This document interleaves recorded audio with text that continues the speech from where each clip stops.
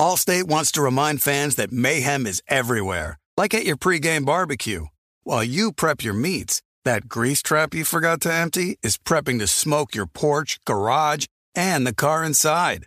And without the right home and auto insurance coverage, the cost to repair this could eat up your savings. So bundle home and auto with Allstate to save and get protected from mayhem like this. Bundled savings vary and are not available in every state. Coverage is subject to policy terms and conditions. Karol G. Juan Gabriel. Christina Aguilera. What do these three have in common?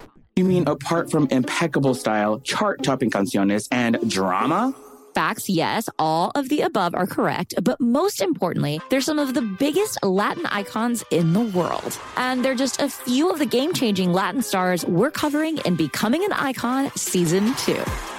Listen to Becoming an Icon on the iHeartRadio app, Apple Podcasts, or wherever you get your podcasts. If you love sports and true crime, then there's a new podcast from executive producer Dan Patrick and hosted by me, Jay Harris, that you won't want to miss. Playing Dirty: Sports Scandals. Each week, I'm squeezing the juiciest details from some of the biggest sports scandals ever. I'm talking Marcus Dixon, Olympic gymnastics, Cain Velasquez, salacious Super Bowl-level scandals. Join me on the dark side of sports by listening to Playing Dirty: Sports Scandals on the iHeartRadio app, Apple Podcasts, or wherever you get your podcasts. What's up, everybody? This is Stephen A. Smith, host of the Stephen A. Smith Show podcast. Tune in every Monday, Wednesday, and Friday at the very least as I bring you all new episodes that feature the biggest headlines in the world of sports, pop culture, business, and I answer your phone calls and respond to your tweets. You'll hear my unfiltered opinions and straight-shooter interviews with top celebrities and game changers. All that and more. So listen to the Stephen A. Smith Show podcast on the iHeartRadio app, Apple Podcasts, or wherever you get your podcast.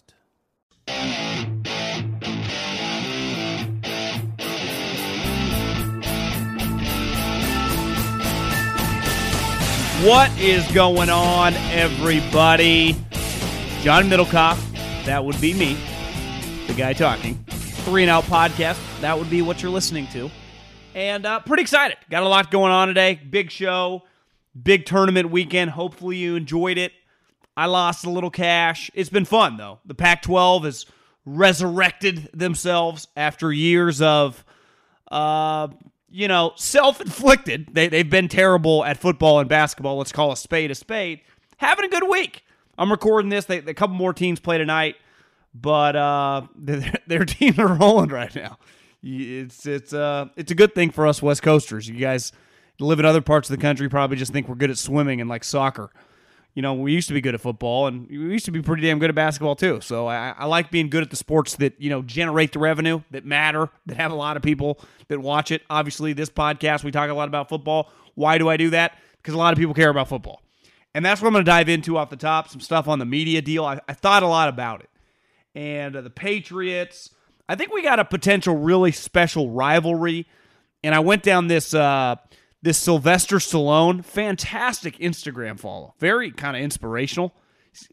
Old Sly, he's kind of tatted up too, about him and Arnold in the 80s. And it was really, really good. And then some stuff on Carson Wentz. And then just kind of fire around the league, some other little things that happened this weekend. Of course, if you guys subscribe to the podcast, if you listen through Colin, I would greatly appreciate you subscribing to the 3 and Out podcast separately. It helps. And a lot of people have asked over the years, and I always said it didn't matter. It does. 3 and Out podcast. Go subscribe to that one. Leave a review if you could. 5 stars. If you hate me, leave 1 star. I don't really care. Just leave a review. I know a lot of you had. We're almost at 2,000 last time I checked.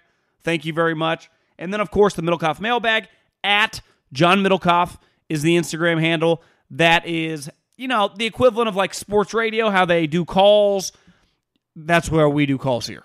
Instagram DMs. Very easy to do. I want to start on the media deal and talking about the networks, including Amazon, paying over $100 billion. I think I read today the number will probably hit in a 10-year span $113 billion. It's weird being a normal human being like we all are. Maybe there's some pretty rich people that listen too. I doubt they're probably billionaires that are listening. When you see like the billions, like I always say this, money is relative. It is true, but Like, there are certain numbers that I don't care, even if you're a millionaire, when you start talking $100 billion deals, that's out of the stratosphere, I'd say, for 99.999% of people and businesses, right? It's a very, very small percentage of people that deal in that water. So when you see that number, it smacks you across your face, as it should. It's fucking massive. It is a lot of cash, right? It is a lot of money. And one thing that I've always seen makes the media very uncomfortable. It can make the players very uncomfortable, but it's just a fact. The fans pay for everything. And I don't necessarily mean with their wallets, right? Like they pay for a ticket. Do you know what this media deal shows? That the lifeblood of the league is dependent on fans' attention, dependent on fans watching the sport. And we've been talking about for a while during Corona why the NFL was the most equipped to handle the short. We didn't know, last year in the summer what was going to happen. It's pretty clear. We had this 2020, places are opening up, half the states in America rocking and rolling. Texas Rangers going to have full stadiums. They're going to be full stadiums this fall, 100%. I mean, it's just happening. And the NFL, though, the year that no one was able to have fans, I guess some teams were, but basketball, baseball, and football, the NFL was the most equipped. Why? They by far have the most amount of people watching. And you as a fan, when you watch the sport, you are making them money. And as you saw these numbers, one thing is just abundantly clear. That your attention and your time, and Gary Vee, I don't know if you know who that is, good follow, energetic, businessman, kind of life coach, just a cool personality, has been saying for a while, the currency now in this internet age is attention, aka time. And if you ever meet someone older that has a lot of money, they'll tell you all the time, my time is the most valuable thing I have. I turn down money and different deals all the time if it wastes my time. And think how much, and I just know me personally, now obviously I do this I get paid to watch football. But a lot of you guys sell insurance, run a fucking deli, have a mortgage company, do whatever. Work in real estate. You watch football as a fan. And that time that you give the league is printing them money. And they clearly understand, and they have for a while, the most valuable thing they have are these games. Because when they put a game on television, a lot of people watch. And like I said, without a lot of people watching, this number is not this massive. Without fans, if I take away all the fans, there is no money. The reason the media companies, Amazon included, are willing to spend all this money is because of you. Because of the fans. The lifeblood of the cash. I think I've seen NBA players the last couple of years have really complained, like fans, blah, blah, blah. It's like, where do you guys think this money comes from? This little bank in the sky? No. They're always like, well, the media rights. Well, yeah, why are the media rights so high? Because a lot of people watch. Oh, the sponsorship. Why does anyone sponsor anything? Because, especially in pro sports, people are going to watch. People are going to attend. It's all about the people. It is all about the fans. And the NFL has done a better job, one, of monetizing the fans, but two, of growing their fan base. When you look around at the other sports, the NFL has had, or the NBA has had a precipitous drop-off. I watch, most of my peers do not. Major League Baseball has become very, very regionalized. When I was growing up, I'd argue baseball was bigger than NFL, at least it's equal. Now, it ain't even close. And if you put both of those right now, Major League Baseball and the NBA up for bidding for 10-year deals, which no network would sign a 10-year deal with either of them besides locally, they wouldn't sniff probably half of this deal. I'm talking both of them combined. So it speaks to the fan, and it speaks to the power of media, because these companies, if I'm CBS and I was part of this package, and let's say my number was $30 billion, I think over that $30 billion life cycle, I'll be able to make $40 billion. I'll be able to make 35. And part of it is using these platforms, right? One of the only things in 2021 that actually gets millions upon millions of people to watch every week to drive you to my other programming. Now, as we know, most of those millions of people will not go to the other programming, but if they get 10, 15%, they can make it in other ways. Amazon, one thing I read today, they're interested in doing a Black Friday game. Obviously, you get the 3 games on Thanksgiving. What happens on Friday? Amazon. It used to be Black Friday. You go wait in line at Best Buy. You'd go wait in line at Target. You'd go wait in line at Neiman Marcus. Trust me, I've never waited in a line in my life on Friday. I'd rather eat dirt than sit in a line to shop with the masses on Black Friday. Well, the best part about 2021? If you're going to a store, you're a moron. It's all online. I mean, the deals online are incredible. You don't even need to leave your house. Who's better at monetizing that and getting it to you better than anyone? Jeff Bezos. So I don't exactly know if this is more of an ego play because he's already making so much money, if this is to even grow his business, in a higher quantity, get more people, even if it is going to be a small percentage, because most of us, I'd imagine the average NFL fan is already on Amazon.com and already orders stuff. Maybe I'm wrong. Maybe I'm crazy. I don't know. But the Black Friday game is genius because the games on television is how they make the money, how they make the huge money, how they pay for their quarterbacks, right? The sweet money, the revenue in the stadium is great. It's extra cash. It helps make these guys millions of dollars, but it's not the hundreds of billions of dollars. And it's all because of you. And I think forever we thought, well, you had to go to a game. You had to purchase a suite. No, they don't even need you to do that anymore. They just need you Thursday, Sunday, Sunday night, and Monday to be in your couch and watching. And right now they know for a fact the most amount of people are going to be watching football games. More than basketball games, more than baseball games, more than news, more than everything. There is not a television show in America that sniffs this type viewer. And it's all because of you. It's all because of the fans. Now, it's kind of like the Green Bay Packers. Like you all kind of own the league. Now, you actually don't have any power, just like most consumers don't have any power over the business. But your power is your time. And as long as you keep watching, the league will keep thriving. And it crossed my mind, listen, nothing lasts forever.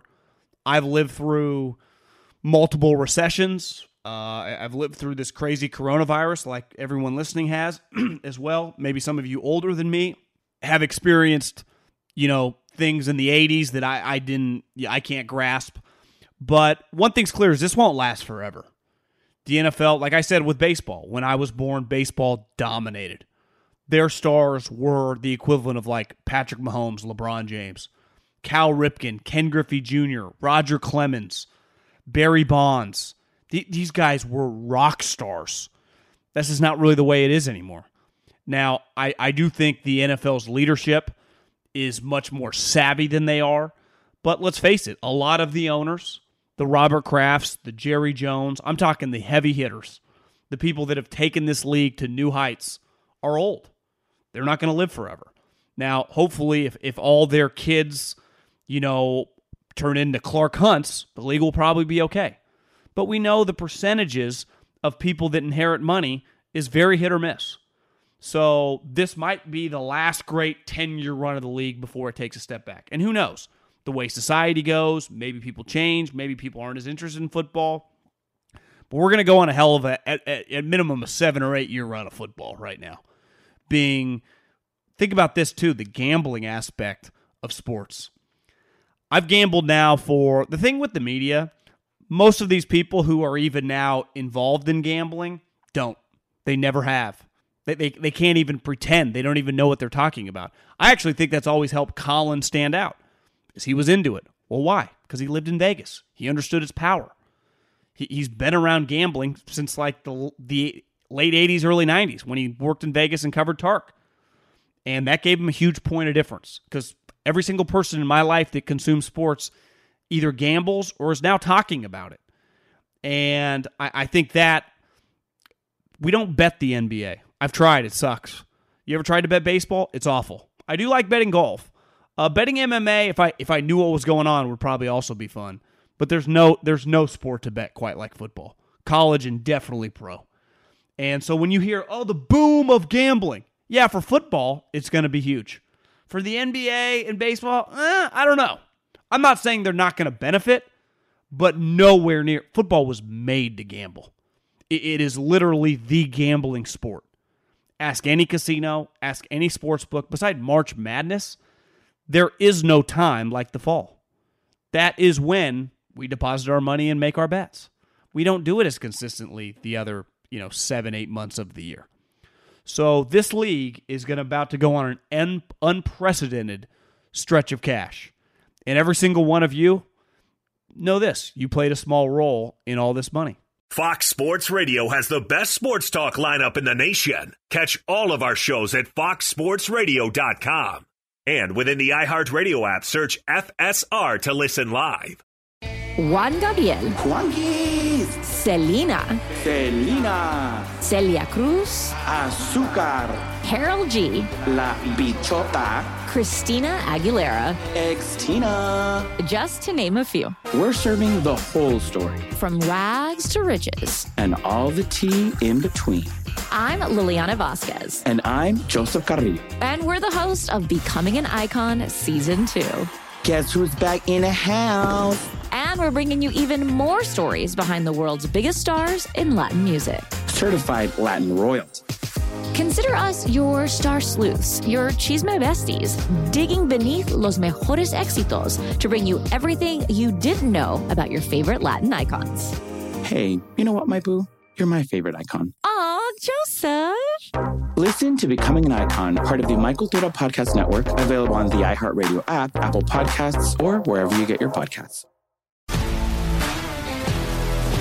If you love sports and true crime, then there's a new podcast from executive producer Dan Patrick and hosted by me, Jay Harris, that you won't want to miss. Playing Dirty: Sports Scandals. Each week, I'm squeezing the juiciest details from some of the biggest sports scandals ever. I'm talking Marcus Dixon, Olympic gymnastics, Cain Velasquez, salacious Super Bowl-level scandals. Join me on the dark side of sports by listening to Playing Dirty: Sports Scandals on the iHeartRadio app, Apple Podcasts, or wherever you get your podcasts. What's up, everybody? This is Stephen A. Smith. When I'm not at my day job, First Take, you can find me in my studio hosting the Stephen A. Smith Show podcast. Tune in every Monday, Wednesday, and Friday, at the very least, as I bring you all new episodes that feature the biggest headlines in the world of sports, pop culture, business, and politics. You'll hear my unfiltered opinions on those nauseating Cowboy fans, the chaos in Washington, D.C., and trending topics on social media, as well as my straight shooter interviews with top celebrities and game changers. And I occasionally give out love advice. Yes, it's true. If you want to know my true feelings about something, I'll give it to you straight. So listen to the Stephen A. Smith Show podcast on the iHeartRadio app, Apple Podcasts, or wherever you get your podcast. From LinkedIn News, I'm Jessie Hempel, host of the Hello Monday podcast. In my 20s, I knew what career success looked like. In midlife, it's not that simple. I've been a journalist for 2 decades, writing cover stories for Business Week, Fortune, and Wired. And now, every Monday, I bring you conversations with people who are thinking deeply about work and where it fits into our lives. Like Microsoft CEO Satya Nadella on growth mindsets. The learn-it-all does better than the know-it-all. Or MacArthur Genius winner Angela Duckworth on talent versus grit. Your long-term effort and your long-term commitment are surprisingly important. Each episode delivers pragmatic advice for right now. Listen to Hello Monday on the iHeartRadio app, Apple Podcasts, or wherever you get your podcasts. I saw something on Monday that Robert Kraft said that, just kind of perked my interest. Not that when you take a step back, obviously he's just telling the truth, but when you think about it, you just wonder if it adds a little urgency. Because like I talked about with the television deal and the NFL's popularity, nothing lasts forever. Sometimes great coaches retire, right? Bill Walsh retired after the 3rd Super Bowl. Cowher retired young, never came back. Most guys, though, get fired. Tom Landry, I mean, I don't remember this, but if Some of you, I'm sure, some Cowboy fans that are older than me remember this moment. Jerry Jones fired Tom Landry, the greatest coach, I mean, I'm sure many people would argue, in the history of the Cowboys, between him or Jimmy Johnson, right? Fired him. Now, that had to do with a new ownership, but still, like, no coach is just like a made man in the mob. They are an employee. They don't have equity. They are not a partner. They are an employee, a highly paid employee. And there is, from what I've always heard, there is no higher paid employee in the league, non-player, than Bill Belichick. I think it's safe to assume he makes $15 million. His time as the head coach for the Patriots, Tom included, right, their 20-year run, the amount of money he made the Kraft family is astronomical. He helped them print cash, right, once they moved into a new building, the suite sales, the ticket sales, the merchandise, the whole thing. When you win for that long, you become an economic powerhouse, and that's what the Patriots became. But Robert Kraft, the way NFL contracts work is somewhat antiquated to the rest of the league. Now, I think we've seen in recent developments in baseball over the last half decade, some of the Scott Boras guys, I remember Max Scherzer with the Nationals, they started putting money in escrow accounts that would pay them later. And football, the way their contracts have always worked, and I get a lot of DMs. I'm not a contract negotiator. Actually, just a state school guy that scouted a little bit in the NFL. Never negotiate contracts. Do know a couple guys that I think are considered the top negotiators in the league. And I text them all the time when I have questions about the way contracts work. If I sign you to, let's just say, a $50 million guaranteed money, true guarantees, you are getting that money basically within the first 12 months. That's why when you see, remember Rodgers, he got $80 million in the first year. Dak got $75 million in the first year. I think Trent Williams, I read, is getting like $40 million or $35 million in the first year. You get a massive amount of money right off the bat because I had to put it in escrow. Every penny that I guarantee you, I have to have on hand. Like the Chicago Bears, when they signed Khalil Mack to $90 million guaranteed, they had to have the $90 million guaranteed. It was always why people questioned around the parts where I live, did Mark Davis have $90 million guaranteed? And at the time, I think that's widely up for debate, and my sources say he did not. Some people will say he did. But regardless, to have, and now, most teams, including the Raiders, once they open the Vegas Stadium up, you have an unlimited amount of money. You should have hundreds of millions of dollars in cash reserves. Clearly, the Krafts do. He mentioned, and he used a specific word, he said, I've never had to come up with this much capital. He also mentioned that we used to laugh at teams that made headlines in March. So Robert Kraft, who experienced, beside like Eddie DeBartolo, the greatest success for a 20-year stretch in the history of the league. Now, the league isn't technically that old, right? Because it merged, like 68 or 69 or 78. Sometimes I get my history wrong. But with the AFL, so the league, it's not like baseball. It hasn't been around since the 30s. Now, football's been around a long time, or the 20s, or the whatever, right? But the actual National Football League really got humming in like the late 60s, early 70s. So when I say you go on a 20-year decade, I mean, there's only been 55 years of the league, right? Whatever Super Bowl we on, 55? But Robert Kraft gave an historic amount of capital because he had to have it on hand to sign all these guaranteed signing bonus, all the money. Then the rest of the money, that signing bonus, there's a reason you sign 4- and 5-year deals because you can amortize it over the life of the contract. Even though, like we'll get to Galladay a little bit later, his deal is essentially a 2-year, $40 million deal. But when you sign him to a 4- or 5-year contract, you ease it throughout time. And it's always why the dead money and the cap hits always are all over the board, right? You do it based on your other players and the way that you're building your squad. But last year was not ideal. Now, part of it is, did the Krafts, Belichick, every Patriot fan get a little fat and happy? Of course. I saw it. I grew up a huge Niner fan. And Joe Montana was already on the Chiefs when I really came into my own as a football fan. And what did we do? We had Steve Young, Jerry Rice, kept on kicking ass and taking names. It eventually ends, though. Now, that situation, Eddie DeBartolo was kicked out of the NFL for trying to brown bag a politician in, I think, Mississippi or Louisiana for a riverboat casino. He had $400K in cash. So he got booted out of the league, and that kind of indirectly ended the dynasty. I don't think Robert Kraft is going to get caught brown bagging anybody. And I think that politician was wearing a wire. Honestly, it was like a movie scene. I texted someone a couple weeks ago. I said, can you imagine? Like, Robert Kraft had the little deal with the Orchids of Asia, and it turned out everyone's like, oh, the human trafficking. And listen, I'm not pro-human trafficking, but it turned out no human trafficking was going on, and the person that did it was the owner of the place, right? So that was kind of a scandal, but it wasn't that crazy, and nothing happened to the guy. Eddie DeBartolo got popped with cash. It was like a mob scene. You might want to Google the DeBartolos. There's some ties. That's just how business was done. This was the late 90s. It's not like this was 1978. But Eddie DeBartolo was classic, and I'm reading, a.k.a. Millennial Listening, to the Steve Young book. And having met a lot of these Niners on some of those teams and knowing people that was around the Eddie DeBartolo squad, he would become incensed when they'd lose. He would be so angry. It wasn't about the money. He would spend an unlimited amount of money, but when they would lose, it would just be an epic failure.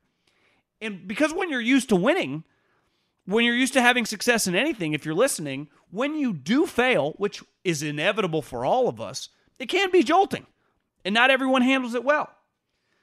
And the thing I read with Robert Kraft, now, do I think they're going to fire Bill Belichick if they win 6 games this year? I don't. But I do wonder if they start asking themselves, listen, it didn't work last year. Belichick had no plan once Brady left. Now, part of that is potentially Kraft kicking Jimmy out of town, but it is what it is. Then this year, they spend all this money on all these players. Now, I don't think any coach in league history, at least in my lifetime, is better at identifying a player, asking them to do what they do well, and circumventing or avoiding what they do poorly, and not putting them in those positions. Now, sometimes it's inevitable. Like if you're a corner, like they can't tackle. If a guy's running at you, you got to tackle. But put them in situations where they can excel. So when I see all the names from Aguilar to Bourne to obviously the high-priced guys, you go, well, Hunter Henry, Jonnu Smith. I think did they re-sign Kyle Van Noy? I mean, they signed a bunch of people, right? Judon, you go, listen, all these players have weaknesses, but no coach is better at understanding those than Belichick. So it should work. But there is a time and place in the sport of football where time matters. And who knows the way OTAs work this offseason? Who knows what training camp's like, even though I think it's going to be normal. Hell, it was normal last year. But to me, offseason activities, when you have a lot of new people, are pretty important. They're going to have a bunch of draft picks that are relatively high in the round, higher than they've ever been. How do those guys get integrated in? It's going to be a work in progress. And if they are not able to land Jimmy Garoppolo, who I still think ends up there, but the only way for Jimmy Garoppolo to end up in New England, they need San Francisco to get a quarterback. They need the 49ers either to trade up in the draft and get a Justin Fields or a Trey Lance, or to land Deshaun Watson, which I think we all realize right now is up in the freaking air. Like, he's got some shit going on. You know, it might take some time to figure that all out. So that's going on the back burner. And if none of those things play out, Jimmy Garoppolo might just stay, and they're just going to have Cam Newton again.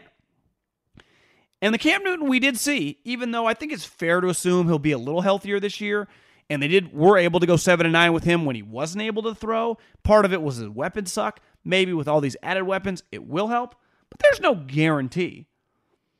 And you just wonder if Robert Kraft, and definitely Jonathan Kraft, because listen, have you ever been around family business? My experience being around family businesses is if the dad, in this example, Robert Kraft, is very close with certain people, right, in the building, whether it's obviously Belichick, but just other people. The chances that Jonathan Kraft likes all those same people equally as much as his dad is probably 0%. The chances Jonathan Kraft tells his wife, tells his close confidants, tells whoever that's really close in his life, I would fire this dude, and this dude tomorrow if I was in charge, is probably closer to 100% than it is 90%. And if Jonathan, listen, Robert's old. Who knows how much longer he'll be able to, same with Jerry. Like these guys, it's not going to last forever. That Belichick's time is just ticking. Now, I'm not saying, I think he's the best coach ever. And if he became available, half the teams in the league should hire him tomorrow. But my point is, things eventually come to an end. And there is now tangible pressure on this team. All the money, the checks Robert Kraft just cashed to sign all these guys, like, these guys have to be good. These guys have to play well. They have to succeed. Or else he might start asking himself, how are we going to win? Like, Bill finally splurged and it failed. And if they find themselves without a quarterback, you just wonder if you go, is Bill coming down the home stretch with the Patriots if this does not work out? If it does, then Robert Kraft's in the clear. And he just keeps on chugging along, and they make the playoffs, and they keep printing cash. But it's just something to put in the back of your mind that Jerry Jones fired Tom Landry. Now, Robert Kraft, it's different. Robert hired him. They've worked together forever. But, all great things eventually come to an end. And it's just something I'm going to monitor this year. It's funny when I see people that I haven't seen in a while, or I introduce myself, and it eventually, I guess it's part of life as you get older. People just, what do you do, right? It's always my go-to question. It's just a good, easy conversation starter. So what do you do? And then usually they're eventually going to throw it back. What do you do? And I just go, now I'm a podcaster. And I think most people, when I say a podcaster, are like, God, how's this guy getting by? How's this guy, paying the rent? How's this guy making any money? And you're like, actually the podcast business is pretty good.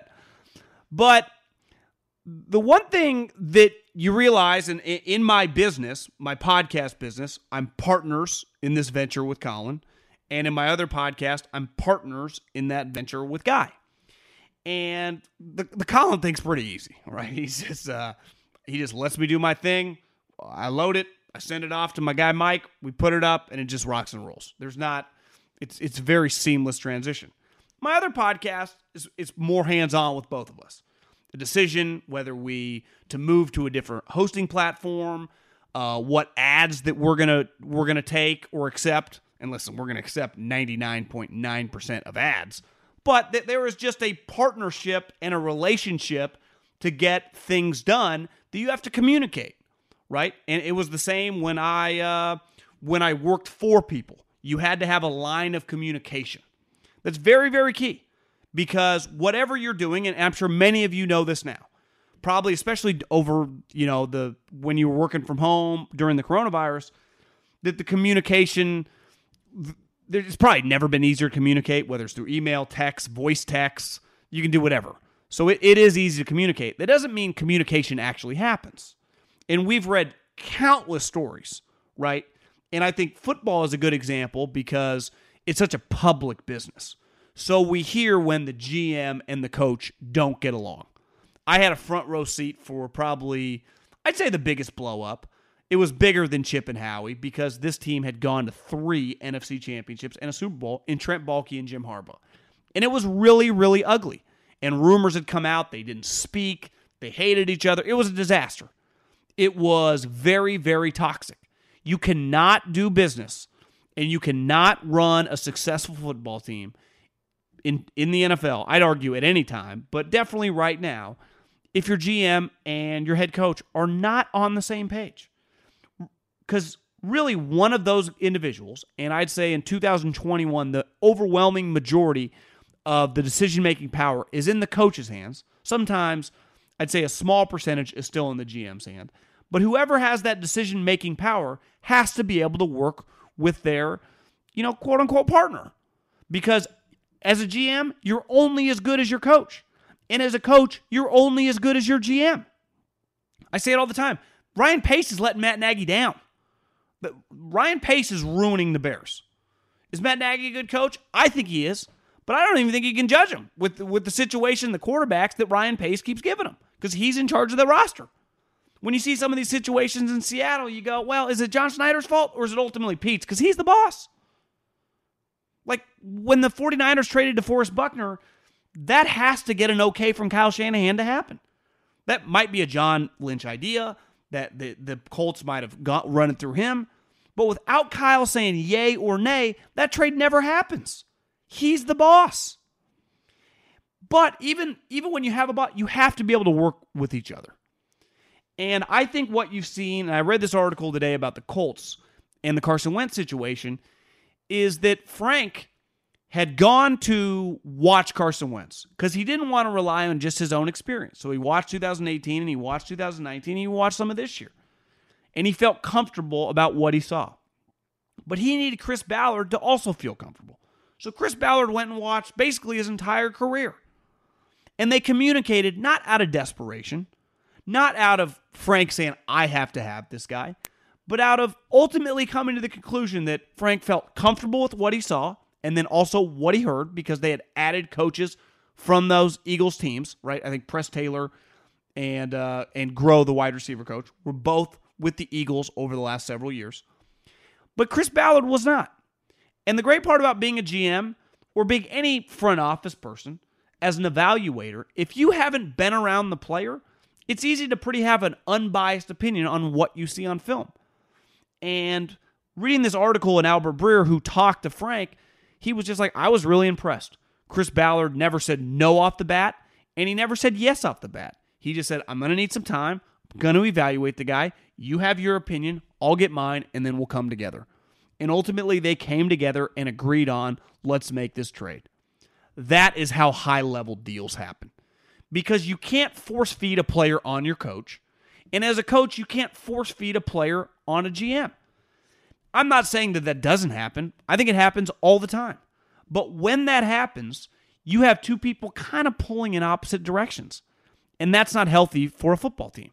Because really, your goal should be the same thing, winning. And I think too often that you see in toxic teams that aren't successful, sometimes you have a coach who's kind of rooting for a player to fail because they didn't want the GM to draft him. They wanted another player who ended up on another team. And the guy that they were force-fed in the third round, they don't quite spend as much time coaching up or maybe giving all their effort. You think that sounds crazy, but I promise you it's true. Or vice versa. You see GMs that force players on coaches that they don't want, right? So you get these situations where they're not all pulling in the same direction. They're not all rowing upstream. One guy's rowing one way, the other guy's rowing the other way. And I think the one thing you see when you watch the Colts, and you've seen it over the last couple of years, is how much talent they have, is everyone's on the same page. And this goes back to Chris Ballard, just his character, how good he is at his job. He deserves a lot of credit for getting screwed by Josh McDaniels, how he pivoted with Frank, and found a guy that turns out to be a pretty solid head coach, but who's also open-minded, who's not forcing anything. And I think their success with Carson Wentz, they have an opportunity to make this, get his career back on track. I heard Colin thinking they're a lock to be in the AFC Championship game. I think Carson's going to be good. But I don't 100% think he's just going to hit the ground running. There's an elephant in the room with him. The moment that first game goes, what if he throws a couple picks? Which that could happen to like Tom Brady. How does he respond? Because the moment that happens, like, oh, is he a shot fighter? Is he done? And that, to me, when you go through adversity, and it's impossible not to, whether it's football team or life, right? We all go through it all the time. Think about your significant other, whether it's your wife or your girlfriend. You actually find out how strong your relationship is when times get a little tough.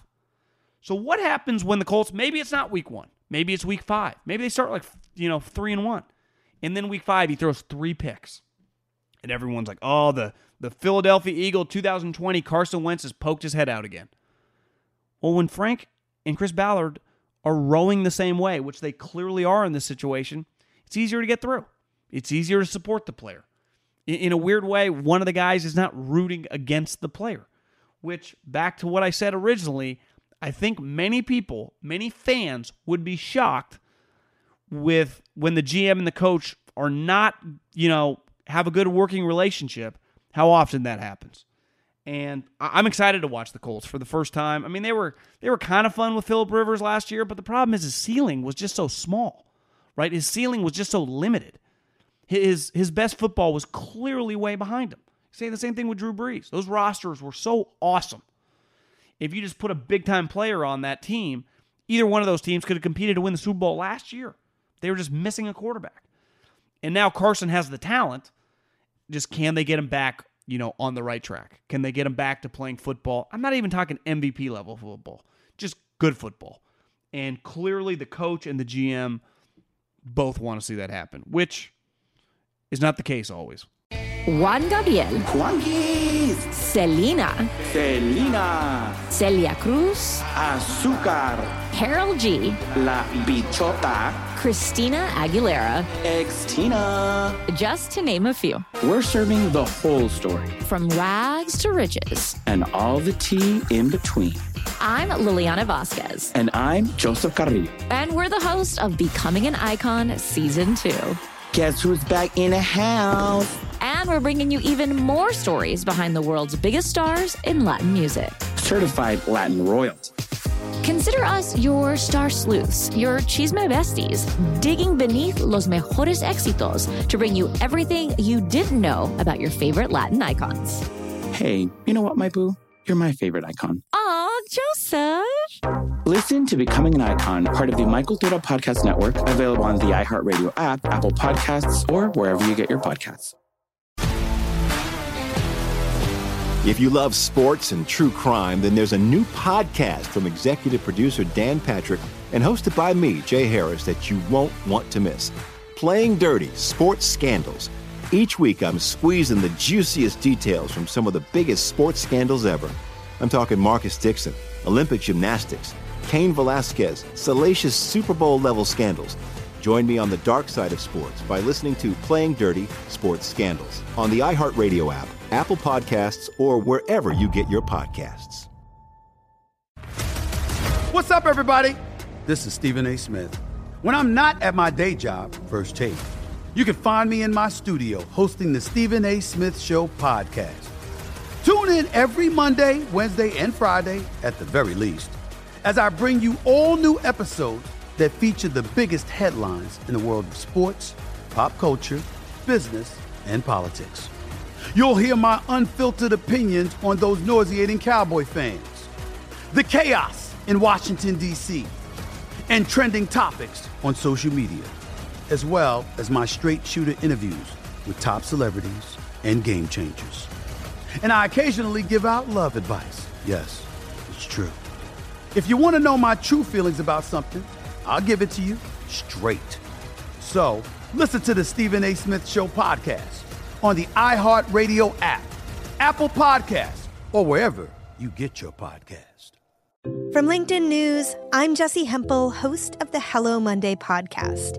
In my 20s, I knew what career success looked like. In midlife, it's not that simple.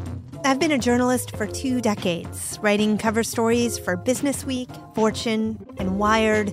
And now, every Monday, I bring you conversations with people who are thinking deeply about work and where it fits into our lives. Like Microsoft CEO Satya Nadella on growth mindsets. The learn-it-all does better than the know-it-all. Or MacArthur Genius winner Angela Duckworth on talent versus grit. Your long-term effort and your long-term commitment are surprisingly important. Each episode delivers pragmatic advice for right now. Listen to Hello Monday on the iHeartRadio app, Apple Podcasts, or wherever you get your podcasts. Okay, let's get into a potential rivalry and I think a competition that you're just going to see grow and grow because of an aggressive nature of a certain NFL team and the impact that it's going to have on, a team that's kind of chasing them in an indirect way, being at the Rams and the 49ers, and really Kyle Shanahan and Sean McVay. Now, personally, I think I would take Kyle over McVay. But listen, I don't pretend to not be biased. I watched the Niners much closer than the Rams. I thought last year when the Niners somehow won 6 games was one of the most remarkable things I've ever seen. You can't dispute McVay's record. They have both been to a Super Bowl, but Sean has not had a losing record in any of his other seasons. And I stumbled upon last week Sylvester Stallone, his Instagram page. He actually gives some pretty good motivational talks. And remember, I think I've mentioned this on the show before. Instead of selling Rocky when he did not have a pot to piss in for $400,000 the script, he refused to sell the script to the studio, who offered him hundreds of thousands of dollars because he wanted to play Rocky. He held out. They finally allowed him to do it. The rest is history. But when I stumbled upon this rabbit hole, I went to YouTube. I stumbled upon a rivalry and a competition that I didn't truly know existed. I actually, kind of growing up in the 90s, remember Universal Hollywood, I thought of Sylvester Stallone and Arnold as like really good friends. And I watched them give interviews together. And the one thing they mentioned is in the 80s, they hated each other, even though they really respected each other. Why? Because they were competing against each other. They were the two biggest action stars by a mile. And what was the biggest genre in the 80s? Action movies. And those guys were the guys in Rocky, Rambo, Terminator, Terminator 2. I actually watched Terminator 2 a little bit before I went to bed on Sunday night. And Arnold and Sylvester both admitted when they would see the other guy succeed or do a movie, it would drive them to do a better movie. And they'd even joke, like, we would run into each other in L.A., and Sylvester would be like, in my last movie, I killed 85 people. And Arnold would look at him, in my next movie, I'm going to kill 95 people. And my last movie made $275 million. And Arnold would say, my next movie is going to make $300 million. And there was a competition that drove those guys to obviously superstardom in the movie business, to economic greatness. I think both guys have had great business careers. Arnold, probably a little more unique than Sylvester, got into politics and did some other stuff. But both those guys just are all-time great Hollywood actors and an impact just on society. Like, you don't meet anyone between probably 30 and 70 that doesn't know those two guys and can list off a bunch of their movies. And they were driven by each other. And I think watching the Rams, and I give them a lot of credit, and I did a segment probably within the last couple months on, I think draft picks get overblown. Like the Rams, since Sean McVay has been there, have not had any draft picks high in the draft, right? No first rounders. It hasn't mattered. They've made the playoffs 3 or 4 years, and the 1 year they missed, they went 9-7. And if those 7-team rules had been in place, they would have made the playoffs that year. Sean McVay is proving that, like, yeah, you can do it that way. I'm not doing it that way, and it's working because I'm a big-time coach. And then this year, they got extra aggressive. And I appreciate that. Like, I give them credit because that's if I was an owner, if I'd want my general manager and my coach to always lean being aggressive. Never lean just if you have two options and you feel comfortable doing it. I'm not saying be aggressive just to say you're aggressive, but if you're confident on it, take big swings. Say this about the Rams, they take big fucking swings. And they just did it with Matt Stafford. There has to be a sense of urgency in the 49ers building if you're Kyle Shanahan and going, I would say most people listening would agree Kyle Shanahan is a really, really good coach. But when you look at his record, he's only had one good season. Now, I would defend him by saying, Sean McVay, even though Jared Goff had diminished, he didn't miss any games. Jared Goff was very reliable. In 2018 and 2020, Jimmy Garoppolo missed 70% of the games. When you're starting quarterback, even at Jimmy's level, which is probably middle of the pack in the NFL, right? Somewhere between 17 and 12 on a given week. He's a middle of the pack starting quarterback. If the Packers, if Seattle, if Tampa Bay lose their quarterback in multiple seasons for 70% of the games, it's over. You're going to lose. Remember the year Patrick Mahomes, his knee, went out of the socket or whatever? He missed 2 games. They went 1-1. It's hard to win without your starting quarterback when the guy's good. Top 10 quarterbacks, most of those teams don't have good backups. That's why it was so remarkable a couple years ago when the Saints lost Drew Brees. They had Teddy Bridgewater. They had a starting quarterback as their backup. Now, he's not a great starting quarterback, but still, most teams have like a backup that sucks. I saw it with the Niners, C.J. Beathard and Nick Mullins. They're just not very good, right? They're just, the more and more they play, the more you're just going to lose. You can win maybe one game with one of them, but if you play 10 games, you're going to go 3-7. It's just hard to overcome them. And the rivalry and the competition of Sean McVay and that mindset, and we'll find out, like, ultimately they get over the hill, ton of pressure this year on doing it, has to create some urgency of, like, we don't only have to win, but we need to be aggressive to match these guys. And to me, that's trading up in the draft. And I've been saying it over and over and over again.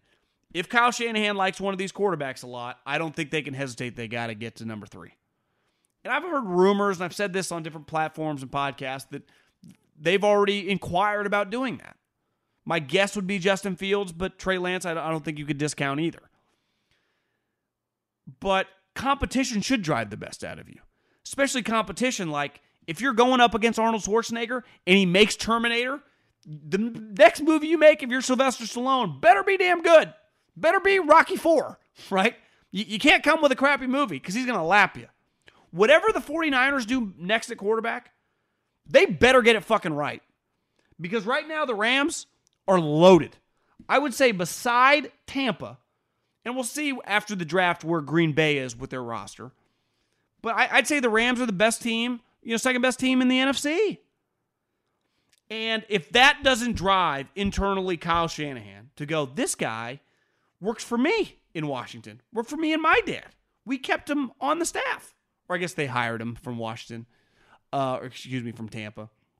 But this guy I was his mentor. And now his franchise, it's kind of run circles around me. Now, I've beat them in the last 2 years. I've kicked his ass. But he keeps making the playoffs. And I haven't. And I just hope, and I'm not saying you ever do a move because of what another team does, but when that team is in your division, and it's kind of set the bar the last couple of years, and same with Seattle, but Kyle doesn't have a relationship with Pete. Like, Sean McVay worked for him. He runs his scheme. And now the scheme that Seattle's running is because they hired a guy from Sean, who Sean taught that guy from Kyle. If that doesn't bring out the best in you and to make you want to excel at the highest level, whatever that means. But as we know, in now more than ever, if you do not have a dominant quarterback, it's going to be very hard to sustainably win. Actually, it's impossible. You can't sustain winning in the NFL if you do not have a difference maker at quarterback. If you have just like a pretty good player, Derek Carr, you still could lose big. If you have a consistent Pro Bowler, your worst moments, you're still going to be competitive and go above 500. And then if I factor in you have a good coach, you're going to be a playoff team consistently. The Niners, they have a high-level coach. They do not have the quarterback situation figured out. Under no circumstances can I rely on Jimmy Garoppolo. Like I said, between 18 and 20, 70% of the games. If I told you, if you told me he was going to be healthy the next 2 years, 100%, I'd be like, okay, you can keep him. Because I know I can be competitive and win games with him. But I can't even rely on the player. At any moment, he just goes down and then he disappears for games. Not like, he only misses a quarter. He misses games and months. You can't win that way. And especially you can't win that way with the Rams taking massive swings to upgrade positions, but mainly upgrade the quarterback position. A big reason the 49ers kick Sean McVay's ass the last 2 years because they ate Jared Goff for lunch. He was a sitting duck. He couldn't scramble, and he couldn't make the throws. Well, guess what? Matt Stafford, who was introduced last week, who gave like an 8-minute video on the Lions' social media accounts about what Detroit meant for him, just a high-level guy. But he's a high-level talent. And Sean McVay, who's a high-level coach, is going to get the most out of that talent. So hopefully, a little like Arnold and Sylvester back in the day, going at it and competing and always trying to one-up each other, hopefully that's the mindset in the 49ers, front office and with their head coach. Because if it's not, they're going to get lapped. Okay, let's fire around the league on just some things that happened, and I'll give you my opinion. Kenny Golladay, big signing with the Giants. They gave him a lot of money.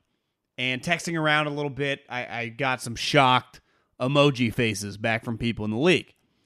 And I asked someone, how would you describe Galladay's game?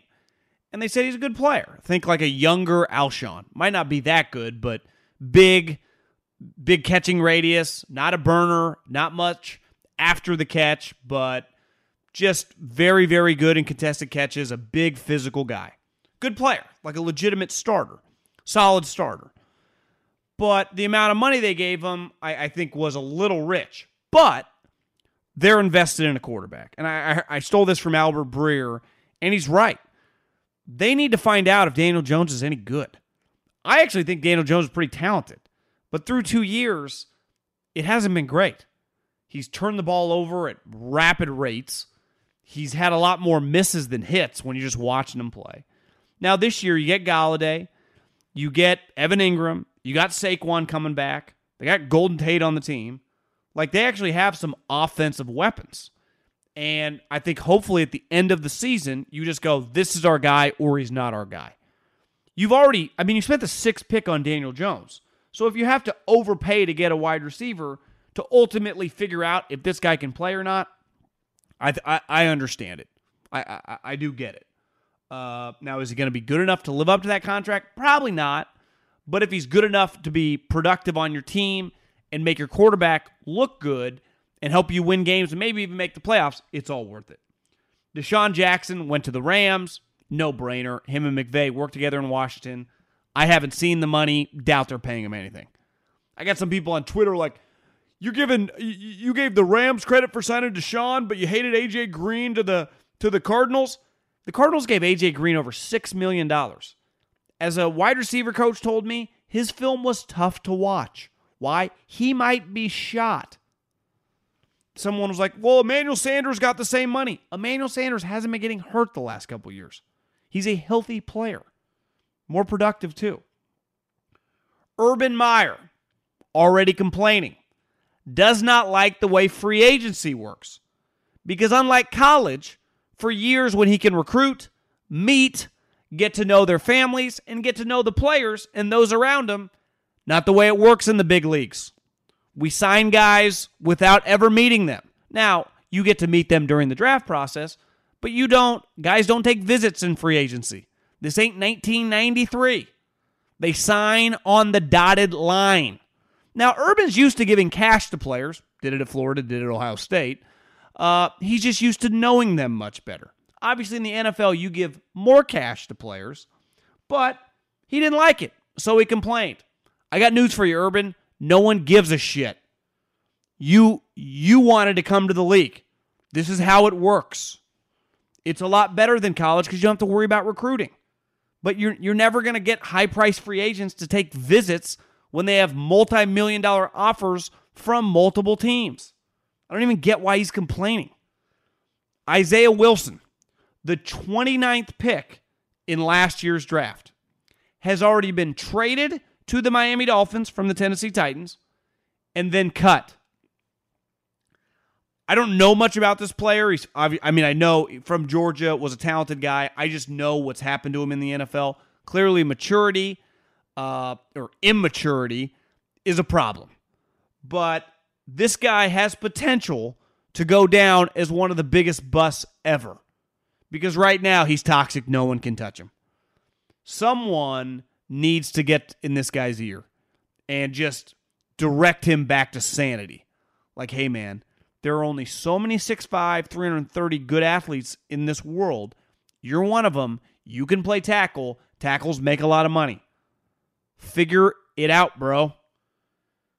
Kyle Fuller to Denver.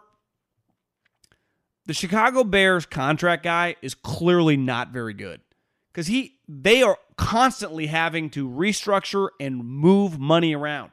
They do not have a $35 million quarterback either. How are they so messed up in the cap? That cap guy is clearly over his head because they had to cut Kyle Fuller, who now immediately goes to the Broncos for like $9 million. Why would he go to the Broncos? Because he was a Pro Bowler with Vic Fangio. Good player. I just don't understand how you have all these cap troubles without a star quarterback. Like, I understand how the Eagles or the Saints have some cap issues. They've had $30 million quarterbacks. Drew Brees is still on the books. Obviously, so is Carson Wentz. Chicago Bears have never had a quarterback in my entire life. How is this possible? Like, do you not know what you're doing? I don't get it. But clearly, I don't think Ryan Pace's guy does. Okay, let's go a little Middlecoff mailbag. At John Middlecoff is the Instagram handle. Slide up in those DMs and get your question answered here on the podcast. Wanted to know what you thought about Washington's free agency. I like Curtis Samuel move. Me too. William Jackson as well. I'm not quite sure about Fitzpatrick. Here's what I know about the Washington football team, formerly known as the you-know-whats. That they have a good team. They have a playoff-level coach. They just need to get consistent quarterback play. If Fitzpatrick played like he did last year for the Miami Dolphins, I watched him come to San Francisco. He looked like Dan freaking Marino. The reason they won 10 games was not Tua Tagovailoa. It was Ryan Fitzpatrick. If he can play like that, which usually he's a very up and down player, they will be in the playoff. They will win that division. I think it's fair to say that he might not. But if he is just 85% of last year, they'll be all right. One thing he can do that Washington does not need is turn the ball over because they're going to play good defense.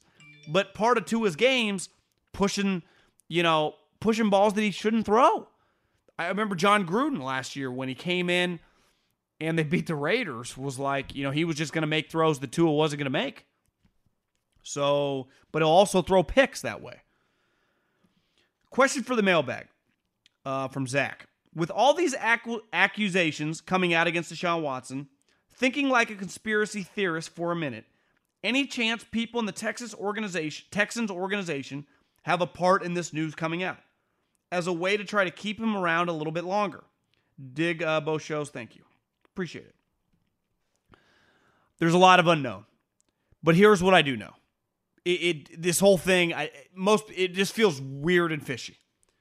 If it ever comes out that the Houston Texans were a part of, like most people, if you sexually assault a woman, you should go to jail. Now, if things get made up about you, that person should go to jail.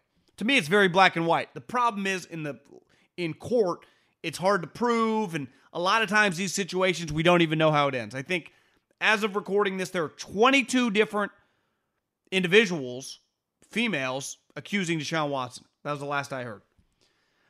If the Texans are associated with this, here's my opinion. If they were behind this setup and this takedown of Deshaun Watson, if it ever comes out that way, Cal McNair will have to sell the team. Jack Easterby's career would be over. It would be period, point blank, end of story. If the Texans are behind it, it would be over for Cal McNair. The league would like to kick him out to begin with, but like Donald Sterling, you need a reason to kick him out. If they're behind this is a reason. It would be one of the biggest stories in the history of sports. Was just curious about your thoughts on Kenyon Drake signing. It seems like a lot of money for a backup, but I'm wondering if Gruden has seen the success of the Cleveland Browns duo and wants to try to replicate that. Do you think the overhaul of the O-line was to get younger and more athletic for reasons or strictly cap reasons? I think that one thing I had heard is that Rodney Hudson was very, very good friends with Gabe Jackson. And Gabe Jackson was obviously going to be moved. He was either going to be cut or traded. He was eventually cut or traded to the Seattle Seahawks. That Rodney had become kind of a negative Nancy. Now, here's the one thing. I'm sorry, Rodney Hudson, pristine character, been around the Raiders for 6 years. Now, granted, he was paid a premium, but being in that organization could drive any sane man down a bad path. I'm sure many people listening have worked in toxic places, and it can put you in a fucking terrible mood. We're all humans. I'm leaning Rodney Hudson over John Gruden. I would not have got rid of Rodney Hudson. Kenyon Drake, I like Kenyon Drake. Don't love paying multiple running backs because you drafted Josh Jacobs in the first round. But here's a simple reality with Josh Jacobs. He gets banged up a lot because his style, he's a physical back. So you need reinforcements. And Kenyon Drake's just a different type player, right? Speed is elite. Yeah, I like it. And clearly Gruden, I think, was quoted as saying he's been enamored with this guy for a long time. So I do get it. I've been seeing a ton of comparisons between Jonnu Smith and Hunter Henry to Gronk and Hernandez. What are your thoughts on the comparison? Personally, I don't think it's that close. I think both guys are the mix of the old tight end group, can block, catch, outrun guys. Gronk was never burning anyone. Hernandez was basically a big wide receiver. I love Gronk's game and play, but these guys are both Swiss Army knives. Yeah, Gronk and Hernandez were way better than these two. Gronk is arguably the greatest tight end at his peak in the history of football, and Aaron Hernandez turns out absolutely despicable, trash human being. When I was with the Eagles, we played him. He was fucking unreal, unstoppable. But these two guys can't hold those two guys' jocks. Now, neither one of these guys, they're both kind of much more like an Aaron Hernandez because they're not blockers. They're really glorified, I'd say, slot receivers, especially Hunter Henry. Like Hunter Henry's just a really good pass. So is Jonnu Smith. And Jonnu Smith hasn't really produced that much.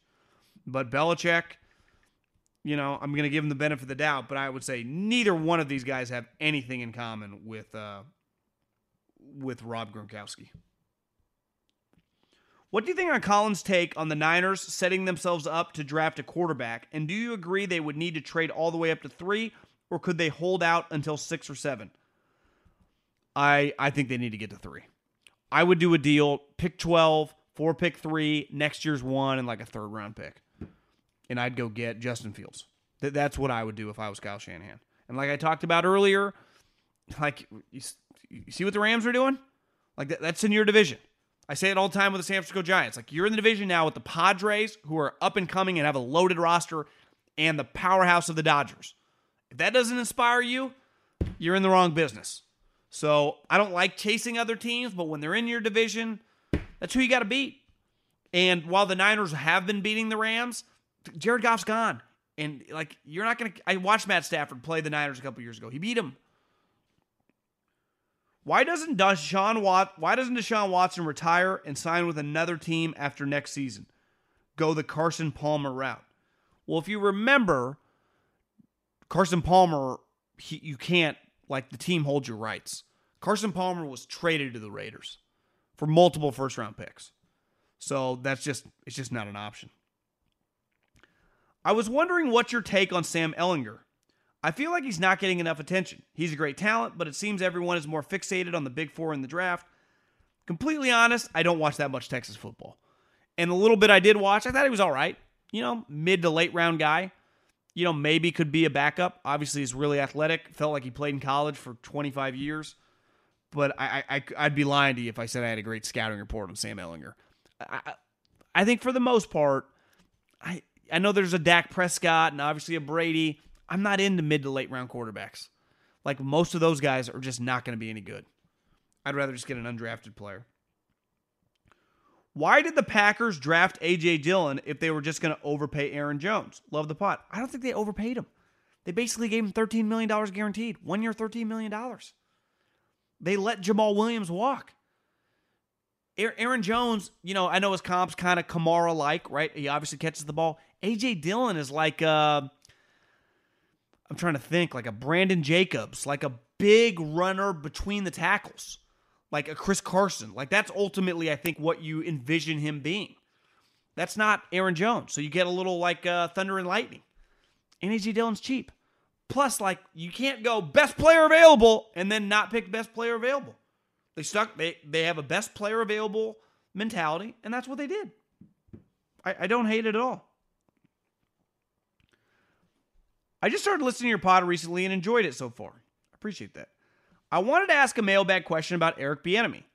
Despite being a successful coordinator of a wildly successful offense, Andy Reid calls the plays, but I hear what you're saying.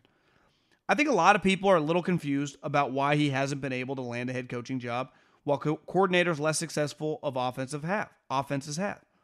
It seems like he's been unable to convince teams that the Chiefs' offense is his doing. Because it's true. I mean, it's Andy's offense. Why wouldn't it be a plausible route for him to take a college head coaching job? I bet Texas or Auburn would have jumped at hiring him if he had any interest in the last hiring cycle. Does NFL view more of those jobs as a down move or lateral move for his or other coordinator gigs? It's a good question.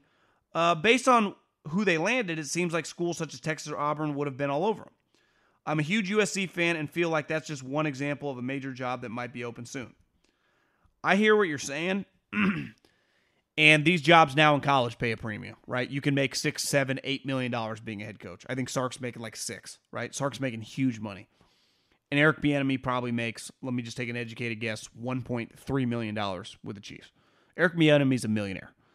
I think it's a lot easier to work in the NFL just because of the recruiting, even though I think Bieniemy probably be a good recruiter. He also was the offensive coordinator at Colorado when I was scouting, when John Embry, who's the 49ers tight end coach, and it was a disaster. So maybe none of those colleges are interested. Like, part of the deal is we can't keep going And listen, I mean, I know Andy gives him a ton of credit, and I'm not trying to speak out of turn here, but this is Andy's baby. It's Andy's offense. Now, I think he should be hired, but clearly the one thing that keeps coming out is he doesn't interview well. Like these teams, I mean, they go in kind of unbiased, will hire whoever, and they just don't hire him. Like Brandon Staley. Now, an interview doesn't mean you're going to be a head coach, but it doesn't mean you're going to get a job or not. Brandon Staley for the LA Rams, who interviewed with the Chargers, they wanted to hire Brian Daboll, and then they interviewed him with the Chargers, and he blew him away. You got to interview well. It's part of the deal to become a coach. How do you feel about the Steelers going forward? As a fan, I think they're one of the worst-built franchises going forward and are going to have a hilariously hard time rebuilding over the next 5 years. Big contracts on guys due to regress, like Hayward, Hayden, and Nelson. Let them walk. Minka and TJ need to get paid. Pay them. And in my opinion, our receiving core is grossly overrated. To be honest, I can't think of a single position they don't need help at. And they don't have a lot of draft capital. God, it shows you the Steelers fans, man. Fucking high standards, right? Used to winning. You know what the Raiders, like the Arizona Cardinals, what the Niners would do for the consistent success the Steelers have had over the last 20 years? Do you know what the multiple Super Bowls? But I like that. That's a great part about, having powerhouse franchises. There's a reason most Alabama fans, like anything less than SEC championship and a Final Four bid is a failure. For the Steelers, anything less than like a home playoff game, failure. You got an elite coach. Elite might be strong. A damn good coach and a damn good general manager. Now you're going to need a quarterback. So for all the other fluff, you've had Roethlisberger over many years who's covered up a lot. Now you've obviously had other great players, Antonio Brown, like you said, some of the older guys on defense, Le'Veon Bell over that time. You're going to have to figure out your quarterback. To me, that's the number one thing you have to do. Devin Bush coming back off the injury, really good player. TJ Watt, elite player. Minka Fitzpatrick, elite player. Like, you got some elite core pieces on defense. You always draft well on offense. You always find running backs. You always find offensive linemen. You always find skill guys. But you've been spoiled. You've had the same guy behind center since 2004.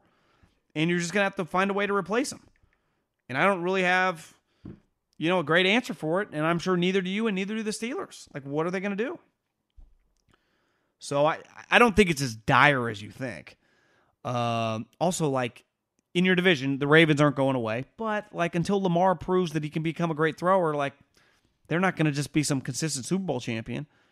And Baker has some limitations. So it's not like you're going up against Aaron Rodgers or Russell Wilson in your division.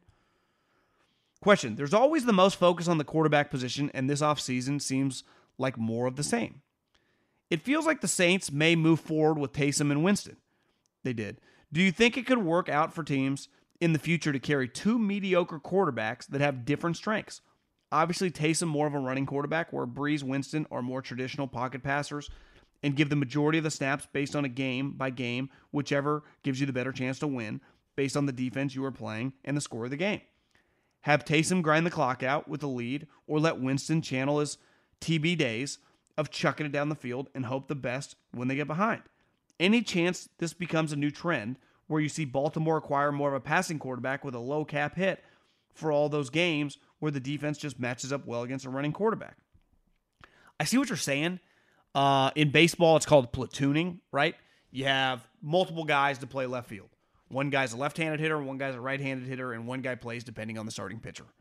That's just how, the Billy Beane, mindset and philosophy that is spread all over baseball, including the Dodgers and like the Yankees do it a little too. But all the Billy Beane guys in Tampa, they platoon. Problem is in quarterback, like you need an elite quarterback to sustain winning. So anytime I hear the word mediocre, he'll get exposed. And you can't just play the other guy, because then whatever his weakness is, he'll get exposed. So you just need to find a way to find a well-rounded quarterback. And I think in 2021, it's a mobile.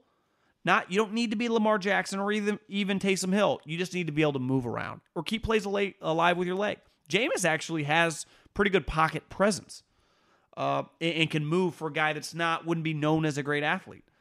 So I would just go with Jameis Winston and then just keep using the Taysom Hill packages. But I don't see that being a trend, because no team, no owner, no coach, and definitely no general manager would ever feel comfortable thinking that their starting quarterback for a given game by choice. It's one thing if your starter goes down, but by choice, you're putting in an average or mediocre player at quarterback, because usually that equals losses, right? Think of the teams that win. Rodgers, Russell, Brady, Roethlisberger. That's just Lamar, Mahomes. Like, you're going to need Pro Bowl players to sustain winning. And the longer you roll with multiple mediocre quarterbacks, good thought, but it's not feasible. But again, I like you thinking outside the box. We need outside the box thinkers. Appreciate everyone listening. Middlecoff Mailbag. Tell your friends about the podcast. I'm a big word of mouth grassroots. Enjoy the week. Godspeed. Talk to y'all later.